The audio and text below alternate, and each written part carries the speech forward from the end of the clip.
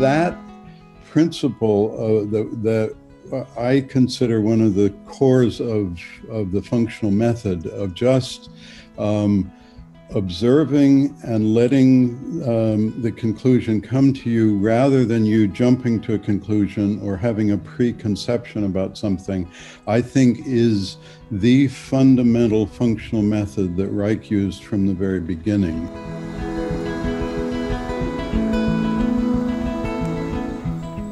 Welcome to the A Different Kind of Psychiatry podcast, brought to you by the ACO. I'm Dr. Chris Burrett. Our podcast is now available through Audible and Amazon Music. Both of these apps are also a place where you can write a review. I hope you'll consider leaving a review about what you enjoy.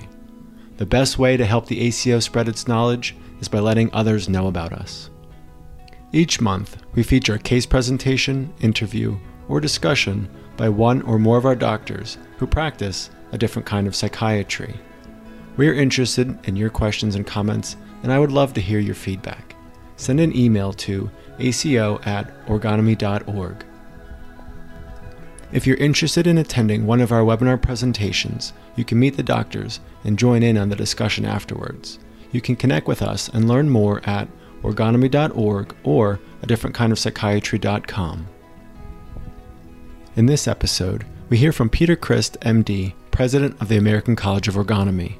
He discussed with me a key concept of functional thinking and how it has had a profound impact on him from as early as his childhood observing birds to present day while grappling with the pandemic and political polarization.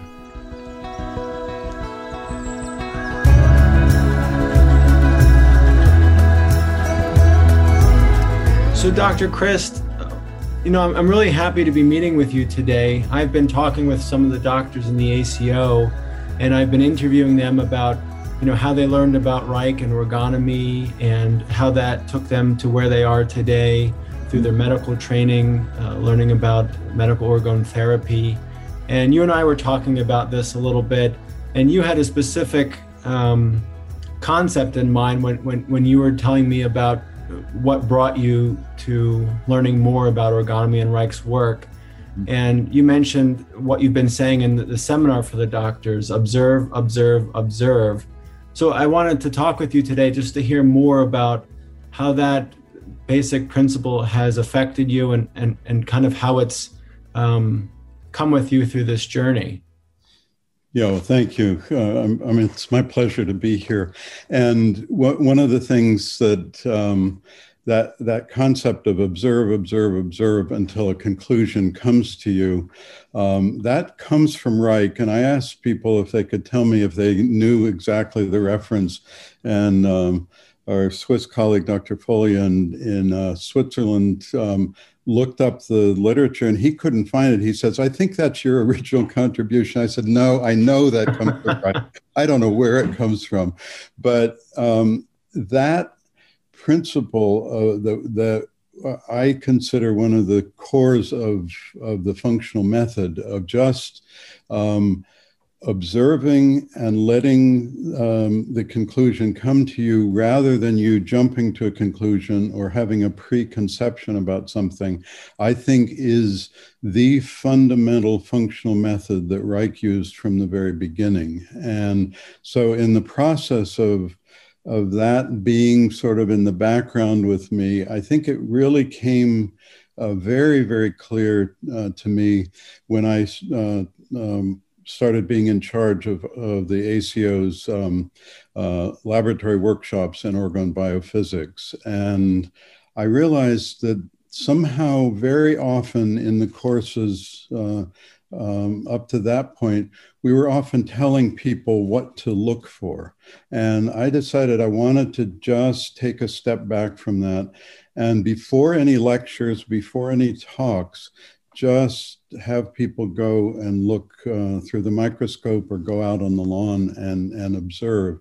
And it really was a simple but a profound thing for me to see how quickly people will jump to conclusions, how often people will say, well, I don't see anything. What am I supposed to see? And if we're really trying to observe nature and take on some understanding of nature from nature itself rather than our own ideas about it. We really have to allow ourselves to take the time to observe and not jump to conclusions. And there was one particular example that was just so striking to me. And I've told it before, probably some of our audience has heard me tell it, but I'm going to tell it again. It's such a wonderful example. We were out on the lawn and I just asking people, what do you observe? And some people said, well, the sky is blue, the grass is green, I smell a fresh smell coming from the grass. And one woman said, well, I saw a bird go into its nest in that bush. And I said, did you see a nest? And she said, well, no. I said, well, what made you say it went into a nest? Well, it was moving like it must have been going into something. And it was one of those moments that was both very helpful for her to see that tendency to put a few pieces of information, observations together, and then come up with a conclusion. And at the end of the first course that we had for lay people, people without scientific training, I was very gratified when one of the people, an artist, a painter, said, that bit about observing until a conclusion comes to you, he said, that's going to affect the whole way I go about my day-to-day life. He said, my wife's always saying I'm jumping to conclusions. So it's very satisfying to hear just how someone could use that basic principle in their everyday life. So. Yeah, that you've been mentioning it in the seminars, and it's had a tremendous effect on me.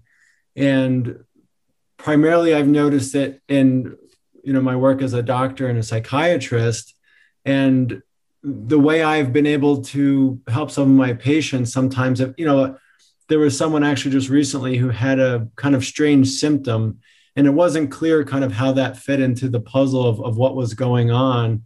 And I literally said that, let's observe it and wait and figure out what to make of it as it comes to us. And the patient kind of was like, okay, yeah, and it really made sense. Like, we're not just going to say this is what it is, because sometimes it's not always clear right from the get-go what to make of it. And I've actually used that numerous times, just saying, let's not jump to conclusion. Let's kind of continue to look at it.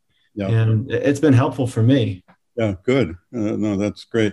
And that's, it's interesting. That I have been writing memoir stories, and I was writing them about my medical training, and somehow it sparked me to, someone suggested that I read books by doctors about that I might be able to use as examples of where I would pitch my own book. And one of the books, I read a number of books written by doctors just about their experiences and so forth. But one was, I think Jerome Groopman is his name. He wrote a book called How Doctors Think.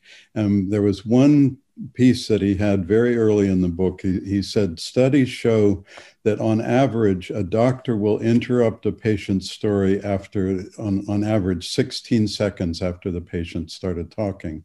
And he said, if you do that, you're not going to hear what the patient really has to say. You've already come up with a preconception of what the diagnosis is or what the problem is. And he said, often doctors can get away with that, but it was one of those great examples of he without you knowing the terms we use, he was decrying the lack of a functional approach. And you see that if,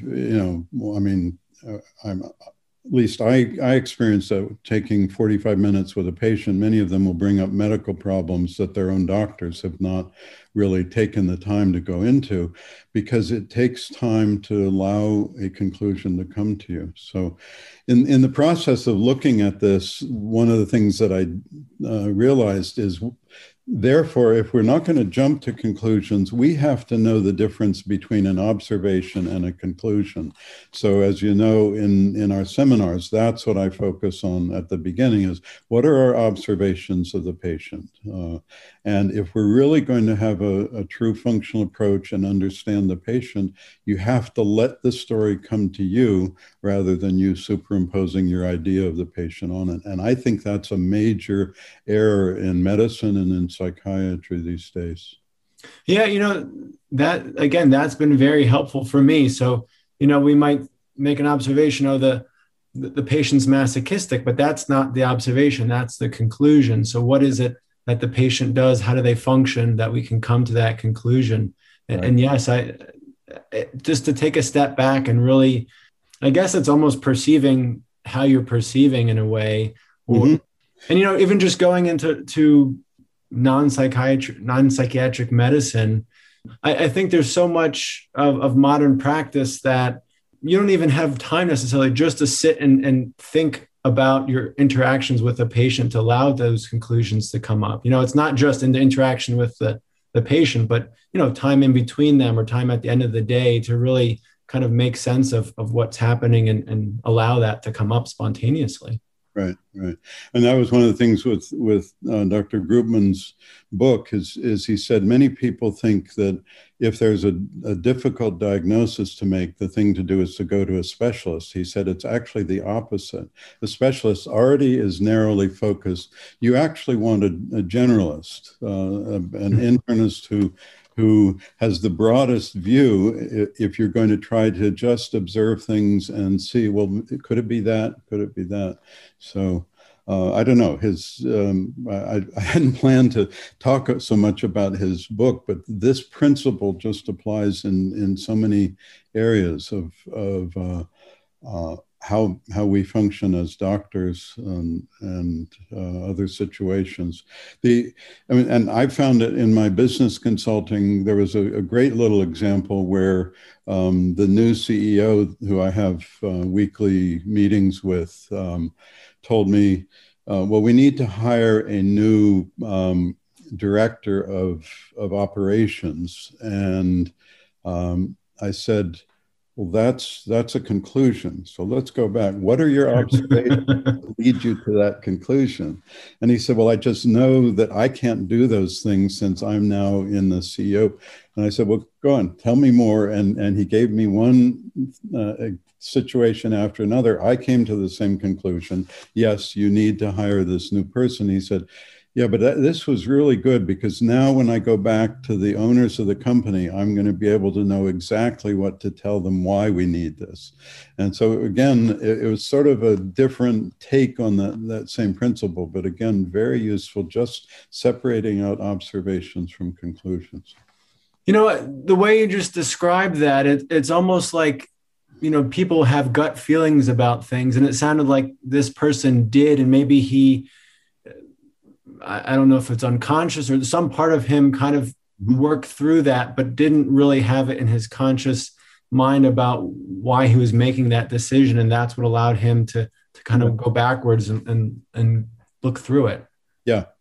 No, I know. And I think that when I've talked about observations and conclusions, the other thing I've separated out when we're talking about social ergonomy, especially in the social realm, the equivalent is separating out facts from opinions. And the tendency has been, I think, for people to take what I'm saying as, well, therefore it has to be dry like Joe Friday, just the facts, ma'am. And but one observation may be just a gut feeling, or another fact may be, all right, I'm feeling anxious now, or all right, I'm feeling excited now. And so I think that's part of what excited me about Reich's work from the beginning, is he was talking about taking a scientific approach to subjective things like emotions and relationships and how things happen. And it's the integration of that sort of visceral, intuitive sense with the cognitive details that is a dynamite combination. Because if you just have the details and not that gut sense, it doesn't carry much weight. If you have the gut sense, but you can't explain the details, it's hard to get that across. That feels quite apropos to our current times. There's that slogan now, trust the science. and yet there's people who have gut feelings that they have, they're not sure, not sure who to trust. Do they trust their own feelings? Do they trust an expert? But before we get into that, I'm curious, when did it start when you discovered Reich's work, and how did that process unfold? Yeah. No, I'm glad you went back to that, because when you said, you talked with others how they got interested in ergonomy and became ergonomists. That's a whole other story that I would love to sit down and talk with you about at some point. But I want to just sort of keep this narrowly focused. And recently, as I've been emphasizing observations versus conclusions, I realized I have been an observer from really as young as I can remember. I mean, my favorite place was the woods. I would go out and just watch the squirrels, watch the birds.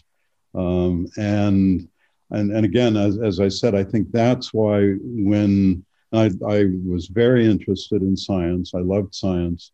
And it was, but it was in my 8th grade science class where the teacher was talking about some of the laws of physics, and he talked about coefficient of friction.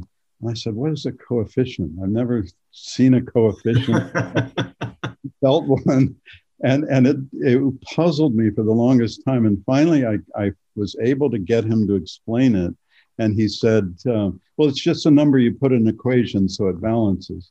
I said, okay, it's not real. It doesn't mean anything, but it has some significance. So that was an example of me wanting to find, well, how does this, how can we really observe these things that people use words for? And I loved watching birds, and probably it was in 6th grade when I either bought or was given, I can't even remember, my first Roger Torrey Peterson Field Guide to North American Birds. And it just helped me look up things. And what I realized, though, is other people that were interested in birds seemed like they wanted to keep a list of all the ones they had seen. And there was a place at the back of the book for your life list. And I felt like, well, I should be recording every bird I see and what species it is and its name. And I just wasn't interested in that. I just wanted to watch them. And so I think that's an example of how much it's about the observation. It's not about coming to the conclusion. That's just been deep in me very early on. And there's an interesting thing about that. There's a quarry in Hopewell, New Jersey, about 20 minutes from us, that back in the 20s, it hit a spring and it filled up with water. And ever since then, it's been a swimming hole, and then it was turned into a swim club. And so we've gone there every year, I don't know, for decades now. And some time ago, there was a pair of green herons that nested there. And one of them, I love to just lie in the inner tube and float out near where it was and watch it. So it stood on a log, and one day I saw it standing there, and it reached up and grabbed a dragonfly out of midair. And then I thought it was going to eat it, but instead it dropped it in the water, and it drifted along, and it picked it up again, dropped it, it drifted along until finally a fish came up to get the dragonfly, and it grabbed the fish. I said, oh my God, the green heron is fishing with dragonflies. and I went and talked to somebody who's an avid bird watcher. I said, I saw this. And he said, I never heard of such a thing. And then years later, I happened to run into somebody who, it turns out, she had gone to the Quarry Swim Club many years. I'd seen her, I'd not known her name, but we ended up talking. I said, do you remember the green heron? He said, oh yeah, the one that fished. I said, absolutely. I said, I told an avid bird watcher about that. And he said he'd never seen it. And she said, the problem is most people who call themselves bird watchers are not bird watchers, they're bird identifiers. And I thought, that's a great distinction, is I'm a bird watcher. I'm not a bird identifier. I mean, yeah, it's nice to know this is a cardinal, this is whatever, but it's just watching them is what I love. Huh. Wow. So this basic thing of distinguishing, I mean, a name for a bird is a conclusion. Yeah. Just as I've said in our seminars, a diagnosis of a patient is a conclusion. So we want to be sure that our conclusions are based on the observations who this person really is. So. I'm curious, do you ever get pushback when you mention that? Because there's some people and some of us with certain things, maybe we're just we just have that tendency to jump to a conclusion that if you stop someone, there may be some friction or irritation. Do you ever get that? Yes.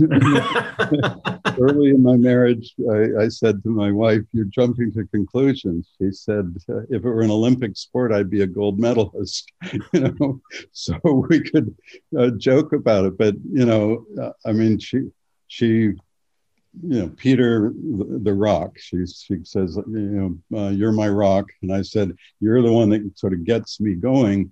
And that difference, she said, but when you won't come to a conclusion, it's just frustrating. So there's the flip side of both. Some people will jump to a conclusion, and that's what we call, somebody who's good at that, I think, is taking in observations much faster than other people. Someone that we call very intuitive. They're just taking in more observations, and they may come up with a good conclusion. It just may not be in that intellectual way. So each person is different. Yeah. It makes me think of again, we've talked about the pandemic, and I'm thinking of, actually the first thought I had was just someone, who works for a paramedic or police officer. They don't necessarily have the time to come up with full observation or allow a spontaneous conclusion. Other than maybe their prior experience to use in a snap judgment. Yeah, I mean, it's called a snap judgment, but going back to the lab course, the talk that I loved giving was, we called it the role of the observer in natural science. And what I realized, that's when I really formulated much more clearly this whole thing about observe and come to a spontaneous conclusion. And it was in that course that it dawned on me is that people can handle, when you are in a new situation, there's uncertainty. And that's what I realized is with uncertainty, people will feel anxious. That's an absolutely natural response to uncertainty is just, what's going to happen? Where are we going? And I realized people can either jump to a conclusion to avoid the anxiety, or they can not engage and fail to ever come to a conclusion. And those are, I think, two tendencies that you can see. So that either one in and of itself is not pathological, but if it's used as an automatic defense, it can become a problem. And I think in our earlier talks about the pandemic, that's one of the things I realized is early on, I was waiting to come to a conclusion about whether it was safe to be seeing people in person or not.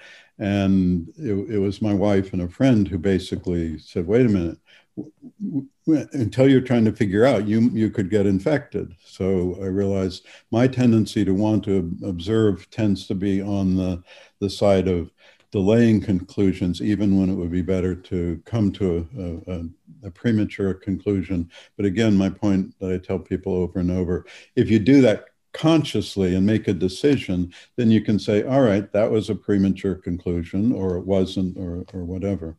Yeah. You can kind of learn from it and be clear with yourself about what you're doing. Yeah.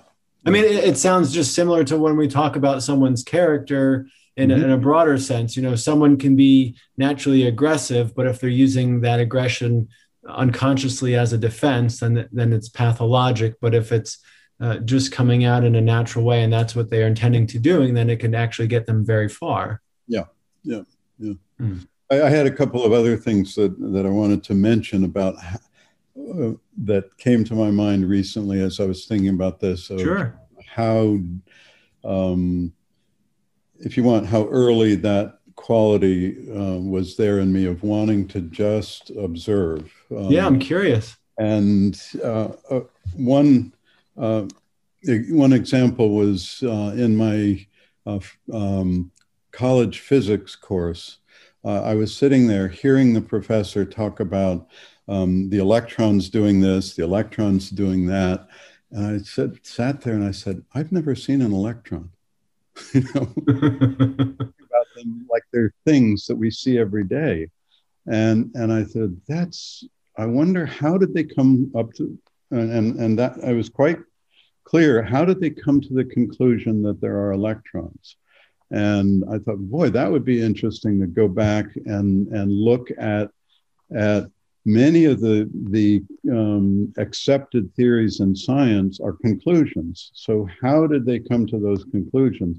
So I wrote up a proposal for an independent major on the development of modern science that I thought, wouldn't that be great to go back and repeat those classic experiments that led to these conclusions? And so I made a meeting with my physics professor, and I'd written this up, and he looked at it and he said, that's not true. We observe electrons. I said, well, I've never seen one. He said, you see them in cloud chambers all the time. You have evidence of them. And I realized he didn't quite get what I was talking about. I thought he was quite open-minded, which is why I went to him rather than people in the biology department, the zoology department, which was my major. And he said, you know, there's no way that I would I would take on trying to sponsor an independent major like this. He said, but you're more interested in biology and zoology, and it looks like you want to become a pre-med. I'll send your proposal down to the person in charge of the curriculum in the biology department. I said, okay.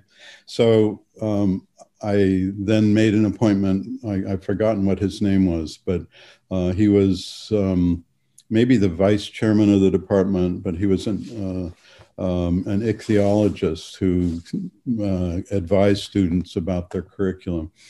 And I sat down with him and he said, I've read your proposal. He said, there's no way I can support you in doing this proposal, but I figured out how we can have you graduated in 1.5 years. I thought, okay, if that's my choice, let me get out of here. And I thought, boy, what a cold fish this ichthyologist is. But then he said, but there's an emeritus professor, and again, I can't remember his name. He said he's very interested in the history of science, and that's really what you're talking about. Maybe while you're just finishing up your degree, you could meet with him informally and just talk about the history of science. I said, okay, great. And he said, I'll send him your proposal. And so a couple of days later, I was at home. I got a call. And it was this emeritus professor. He said, I read your proposal. I'm very interested. Would you come in and talk with me? So I was excited, you know, at that point. So I went in and he said, what you're talking about is the problem of dogma in science. And I said, wow, okay, this guy gets what I'm talking about. And he said, I don't know if you know that William Harvey, who's famous for discovering the circulation of the blood, never published his work in his native England. I said, I didn't know that. I said, where did he publish it? He said he published it on the continent in Latin. I said, why was that? He said, and he quoted something from, I think, a journal of Harvey's, and said he didn't publish it in England because the views are so deeply held that he feared for his life. And when this professor said that to me, I said, wow. I said to him, it just makes me wonder who right now is not publishing things because they fear for their life. And he said, well, Dr. Theodore Jan down the hall with the lab down the hall. And I said, what? He said, yes. I said, well, what are his ideas that don't fit the dogma? And he said, Dr. Jan says that he doesn't think osmosis is a significant factor in biology. He said he accepts it's a physical principle.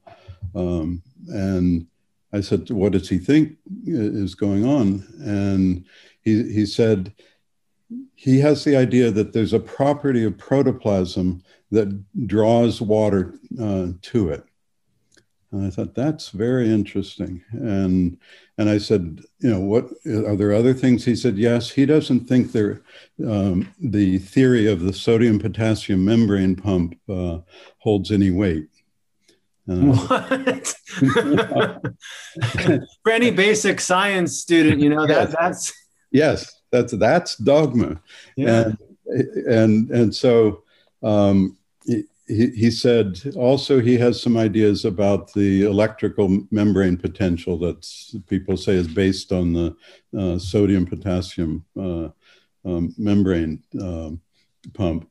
And I said, I've got to see if I can take a course with Dr. Jan. Yeah.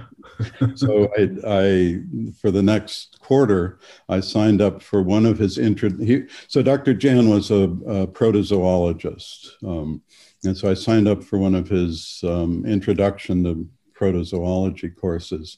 And I'll never forget the first day sitting down in his class. He hands out a syllabus, and I think the very first line is, the sodium-potassium membrane pump, does it exist? Is it necessary? And, I saw people sort of looking puzzled, and I was, intrigued at that point. And he asked people, they said, what do you mean? I mean, of course it exists. And he said, well, my answers to those two questions are, does it exist? No, there's no evidence that it does. Is it necessary? Absolutely.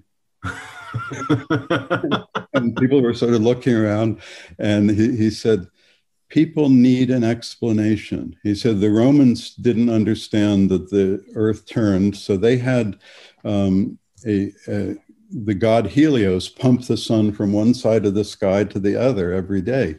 He said, people need an explanation, but there's really no scientific evidence that the sodium-potassium membrane pump exists.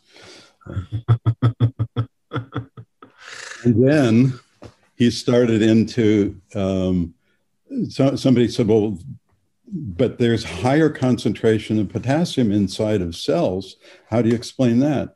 He said, and he gave, he was very, very well trained in classical physics, chemistry, and biology. And he gave some explanations, and I don't remember the details of them, but that he said there's a property of protoplasm that we don't really quite understand yet that draws potassium to it. And that's what makes for the differential between inside and outside the cell. And so one of the students, I remember his name, he said, Dr. Jan, what you're saying violates the second law of thermodynamics, which for those who are unfamiliar with it is the idea that the universe is mechanical and energy is always running downhill, and from a high energy level to things run down to a low energy level. And so Dr. Jan turned to and said, Steve, if the second law of thermodynamics applied to biology, we wouldn't be here.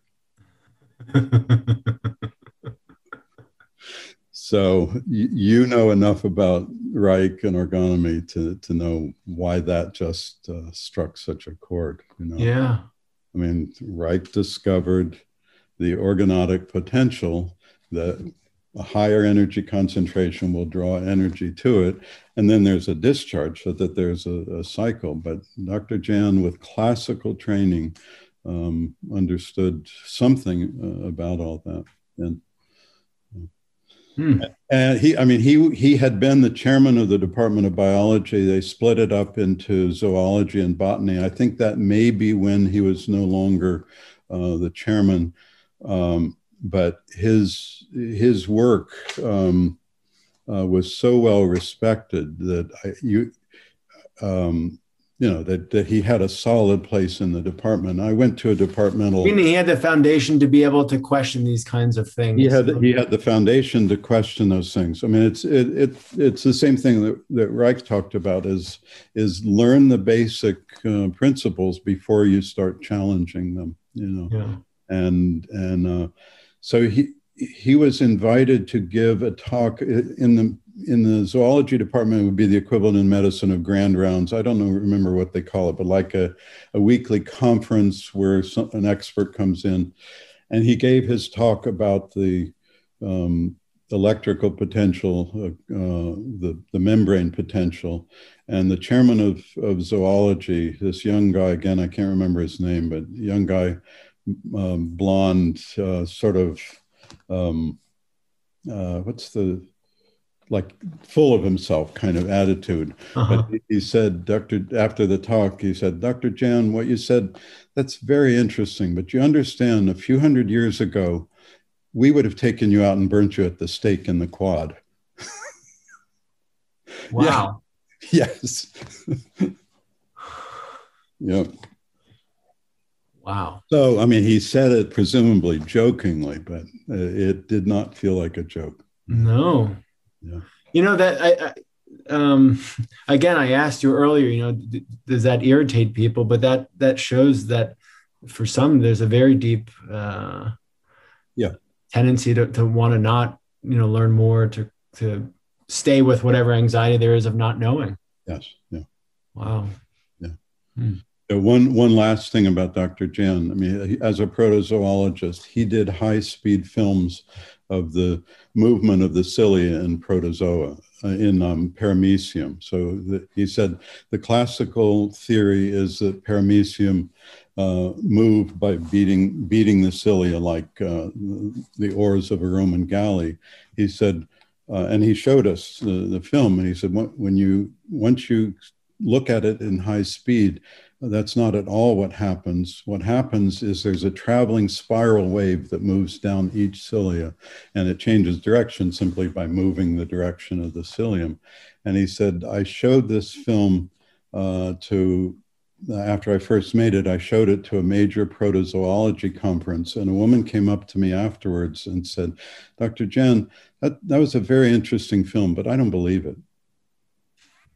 So he really understood how people could just be blinded by their dogma. So. Wow. That makes me think of you. I don't remember where we were, but we were talking about just one of Reich's experiments with the skin potential. And now we have modern technology where, that can be one of the great advances of modern technology, that it can help you observe better. Yeah. And that's what that example sounds like, a way of doing that.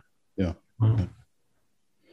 So maybe bringing some of this back to some of the things that have happened in the last year. I mean, you may have talked about it, but it's just come home to me just so clearly in this last year how difficult it is for people to do that, separate out observations from conclusions. And I mean, if you think back early on with the pandemic, people bringing groceries home and washing them in bleach or wiping down everything. And I think now we have enough information that it's pretty solidly clear that the likelihood of getting the coronavirus infection from packaging or from surfaces is very, very low.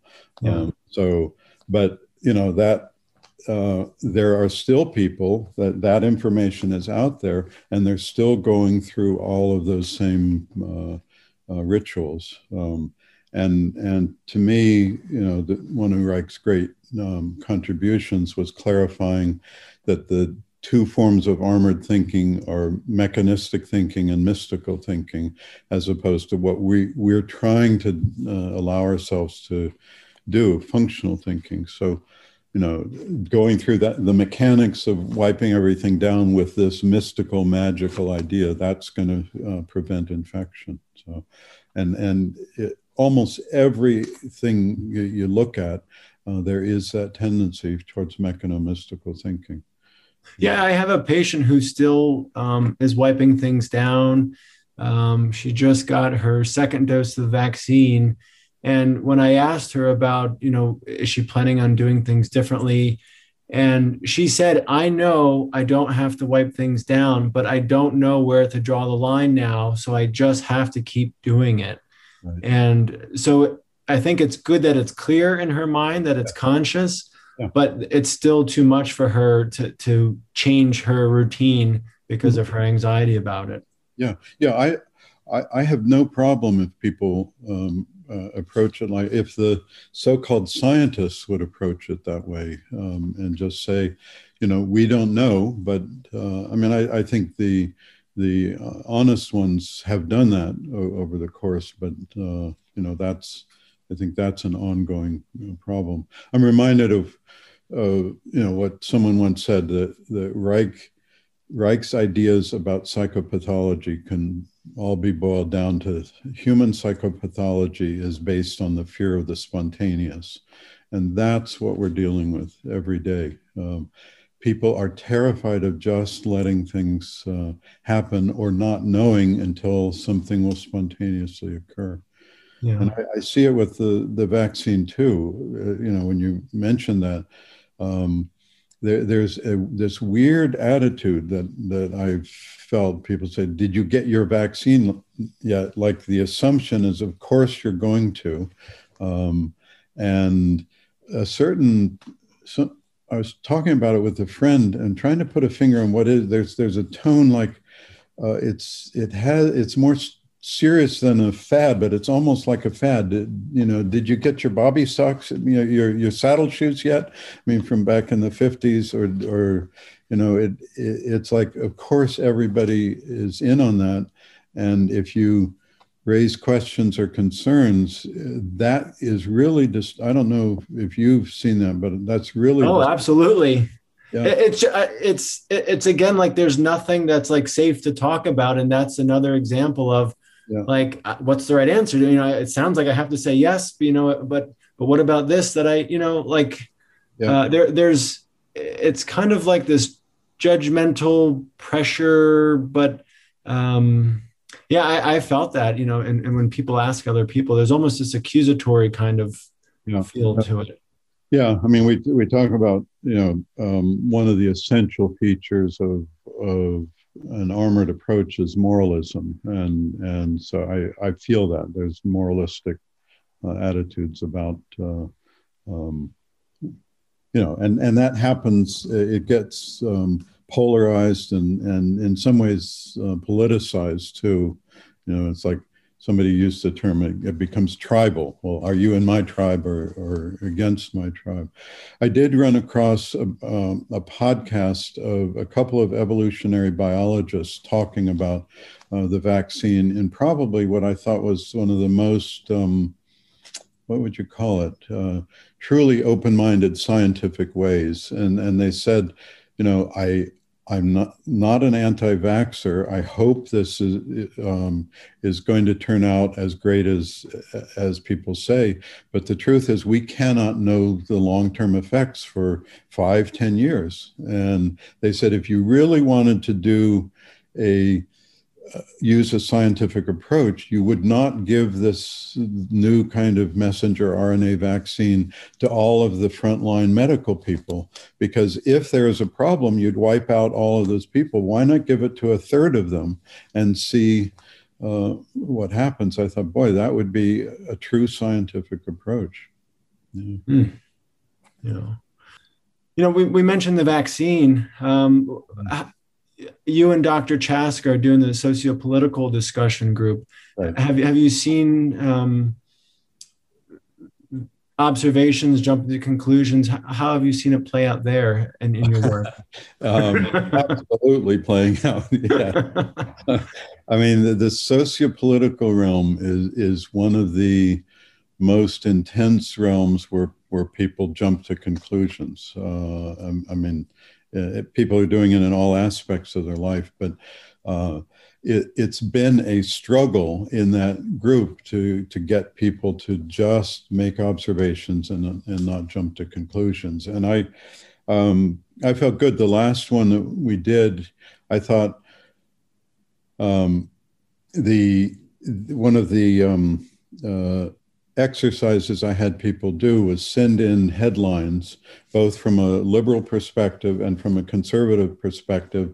And let's look at those headlines and see if we can identify what is fact in the headline and what is opinion. So as I said earlier, in the social realm, the equivalent of observations and conclusions, I think, is fact and opinion.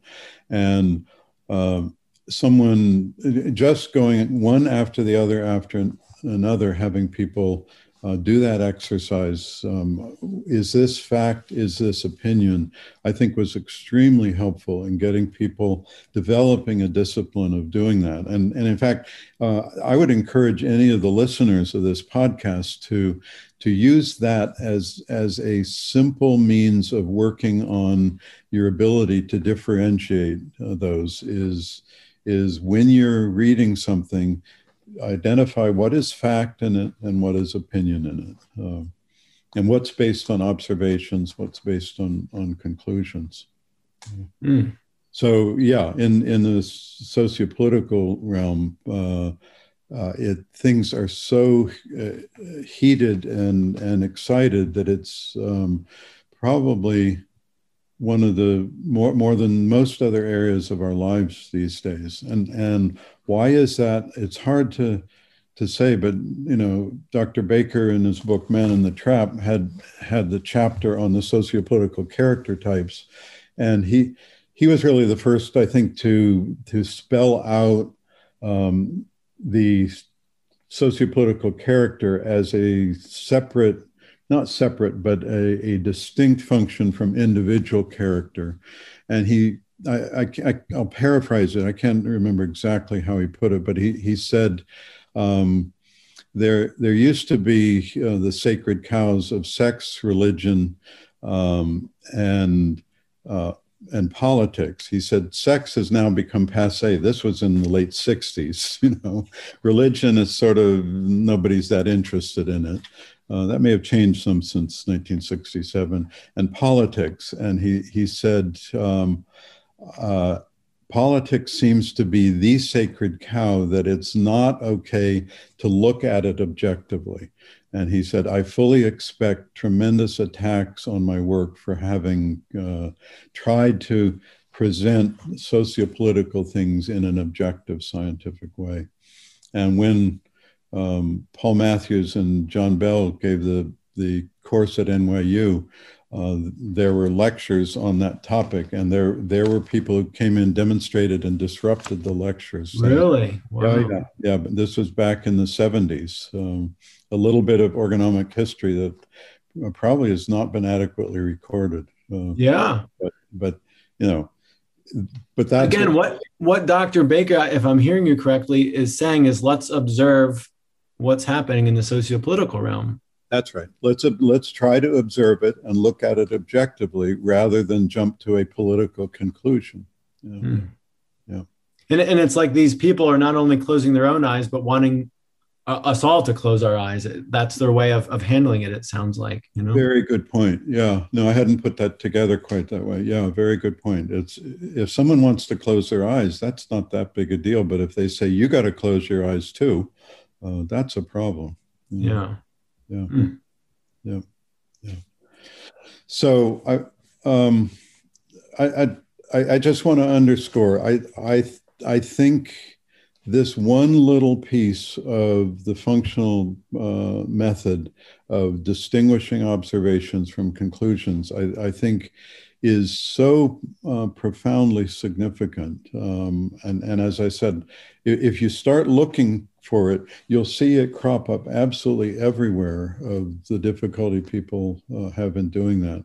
So, Dr. Baker in his book defines functional thinking very simply as thinking as nature functions, but that's a little bit solipsistic. So then how does nature function?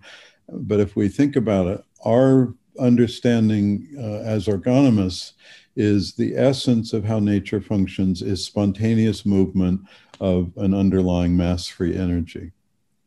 And the problem is that starts to sound weird and woo-woo when people hear that. But that's really what ergonomy is about.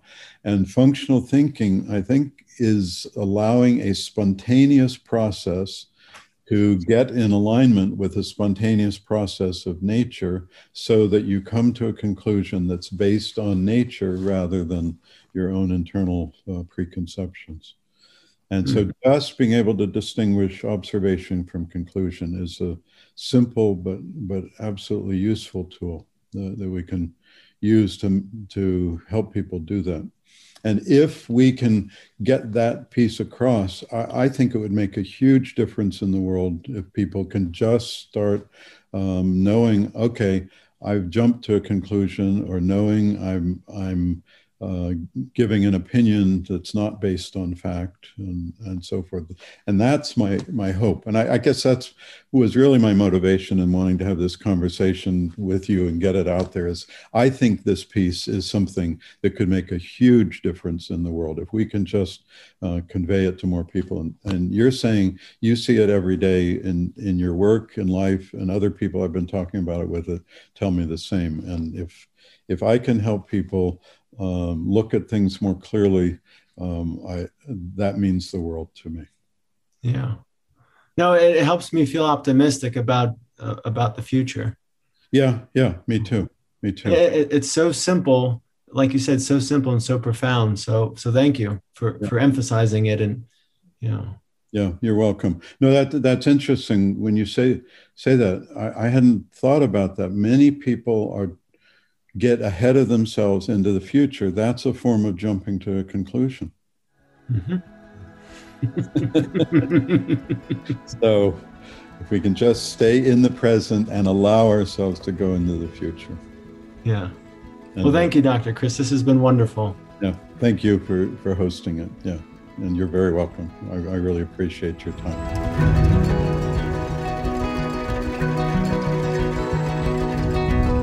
How do you feel after hearing this discussion? What do you think? Will you look at news headlines and reflect on what is fact and what is opinion? How might further observation and avoiding jumping to a conclusion affect your relationships? We are interested in your questions and comments, and I would love to hear your feedback. Send an email to aco@ergonomy.org. Stay tuned for our next episode, and we'd love to have you join us for our live monthly webinars. The best way to help the ACO spread its knowledge is by letting others know about us. I hope you'll share this podcast with your friends and family and let them know about our work. You can connect with us at ergonomy.org or adifferentkindofpsychiatry.com. I'm Dr. Chris Burrett. Thank you for listening to the A Different Kind of Psychiatry podcast with the ACO. Since 1968, psychiatrists affiliated with the American College of Ergonomy have been helping patients discover greater satisfaction, health, and overall well-being in their lives. Whether patients suffer with mental illness, struggle with addiction, or feel unsatisfied with their work lives or relationships, medical orgone therapy, as practiced by the physicians at the ACO, offers a way forward, often without the use of medication.